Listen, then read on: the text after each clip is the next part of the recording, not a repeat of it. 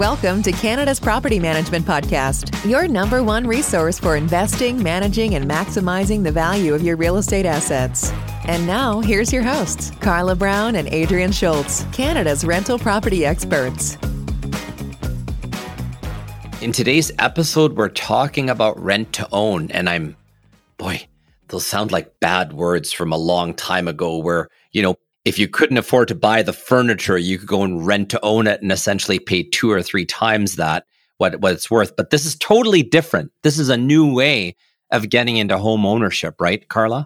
Yeah, well, it is totally different, but it is a bit of a flashback. So we can go back to the early 90s because this was happening then. I remember it. I was newly working in Century 21 office, and we had a number of rent to own files. And I really didn't know what that meant, except the lady in conveyancing just kept saying, just put them to the back of the pile, put them to the back of the pile. Because in a real estate office, you're always dealing with the closings, right? As things close.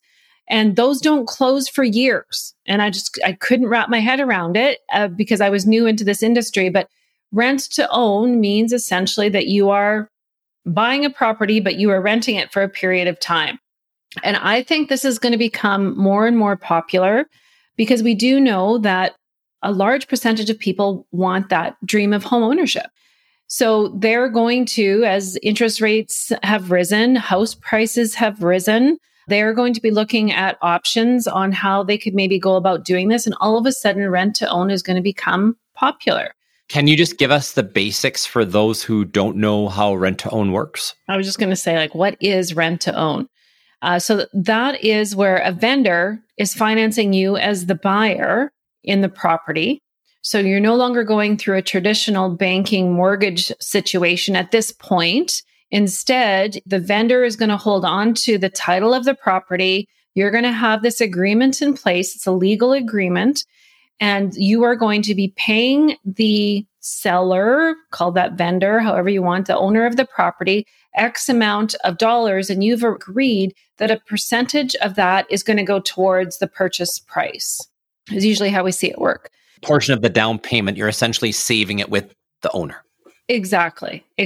And usually can last 2 to 3 years, maybe more, until you're in a position where then you're going to have enough down payment where now you can get a traditional mortgage and then buy the property yourself and now own title to it, or, situations change.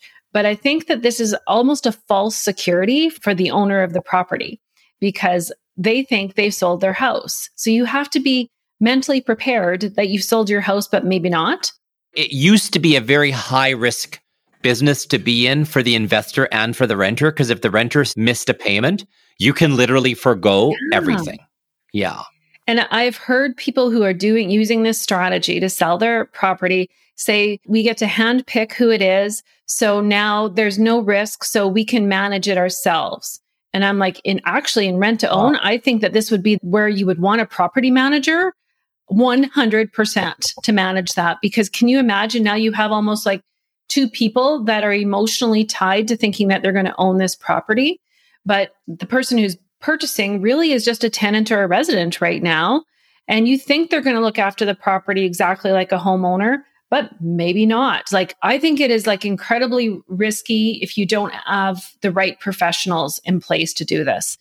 So it's got to be structured properly. And then maybe we should give them a list of who we think should be involved in that type of transaction. Yeah, I mean, you said it already. For sure, you want to have a property manager in between those 2 parties to make sure that everything is being done correctly. But I think without fail, both the buyer and the seller, or the tenant and the current owner, need to have their own individual legal counsel. I would never sign a rent to own agreement without going to see a lawyer if I was the buyer. And I would certainly never just go and do one online as the investor, hoping that it's going to be sufficient. Because what you're up against on the legal side is you still have the rentalsmen or the residential tenancy branch. They still have power and authority until title is changed. And you've got this limbo savings down payment money that's a part of the rent, right? And you actually have to specify in the agreement what part goes to rent and what part goes to this down payment savings scheme, I would call it. So a lawyer. You're a big proponent, I can see. Yeah. Oh, yeah. Right. Well, I mean, it's going to have its place. And you mentioned 2 to 3 year contracts. I think with the way that the mortgage market is going, I think we're going to see even 3 to 5 year agreements just to accumulate enough equity, right? Oops, I just used the equity word. Well, wait a minute. It's based on a predetermined purchase price. That's usually how this works. Yes. So in the year 1 to 5, whatever the term is, who gets the upside or downside of equity if there's a change in market condition? Again, something you may even want to have a realtor involved in, right? I was going to say, well, none of us have a crystal ball, because if you go out 3 or 5 years and you look at house pricing in just your own local market, how much it has changed, that's actually really scary, right? So I would say proceed with caution when you're going into a rent to own. And the other key person, I think, that to be involved, beside, like you've mentioned, the realtor and the independent lawyer, like you need independent lawyers. Like if something goes wrong, who's the lawyer representing if you're trying to do this together? And I would say you also need a mortgage broker. You need somebody, the right mortgage broker, the mortgage broker who's going to be your creditor advisor, because often people get into this rent to own scenario because maybe they can't get into home ownership.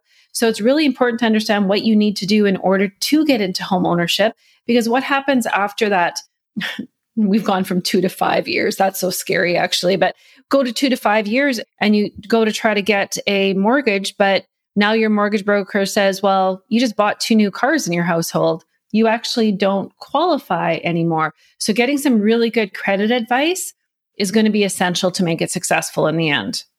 Yeah, I totally agree. There is a component that we haven't talked about yet, and that is there's insurance components, right? So you still have to insure it as a rental property. You still have to insure the rental income. The tenant still needs to have tenant insurance until they take title, right? And then it's from a tax planning perspective, right? You may be subject to capital gains tax. And question for your accountant is this money that you're holding in trust in your rent-to-own scheme, is it taxable income or is it a capital gain? And I personally know people who have gone through this, who have done rent-to-owns and have landed on either side of it was an immediate capital gain or it was an immediate taxable income. And that could have been related to the way that the agreements were drawn up. Finally, not to shock you, but not all lenders want to do rent-to-own transactions, okay? Why? Because 1, it's essentially a private sale. 2, some lenders consider it obviously a not at arm's length transaction. You're already living in the home, right? Mm-hmm. And they're going to want to see the rent-to-own agreement. And if the lender or the mortgage insurer doesn't like the way it's written, you may have extra complexities with the appraisal, with fair market values, et cetera, et cetera. So whilst I think that there's a place for it, and there's certainly a market for it, tread with extreme caution. And I think the reason they don't have great success rates, like closing rates on rent-to-owns, is not just because people don't make the payment, but because of all of the other minutia of details that someone forgot to cover at the beginning, right? So we said property manager, mortgage broker, lawyer, realtor, and accountant. That's insurance. 5 different professional services that you all should or would probably have paid a fee for, maybe not up front, maybe at the end, who knows? But then one does question, would you have been better off renting and setting money aside each month and then taking that money that you set aside in a savings account and buying a home like most people do? So it's that old saying, if it seems too good to be true, it probably is. And I think a lot of people will gravitate to this, but I would just, like we said, proceed with caution. It's going to be a buzzword. I think you're going to see that acronym RTO, rent to own, all over the place with what's happening just from an economic standpoint in Canada. Just be careful and make sure that you've looked at it from all different angles with professionals. That's all we're saying. We're not trying to scare you, right? Like, don't scare people, Adrian. No. We're just keeping it real. Now that's real property management. Thanks for listening to Canada's Property Management Podcast. If you like this episode, please subscribe and give us a rating, which will help us reach more listeners. Until next time, connect with us on social media and online at realpm.ca. Today's episode is brought to you by Century 21 Canada, the gold standard in real estate. Explore listings, find an agent, and get advice at www.c21.ca.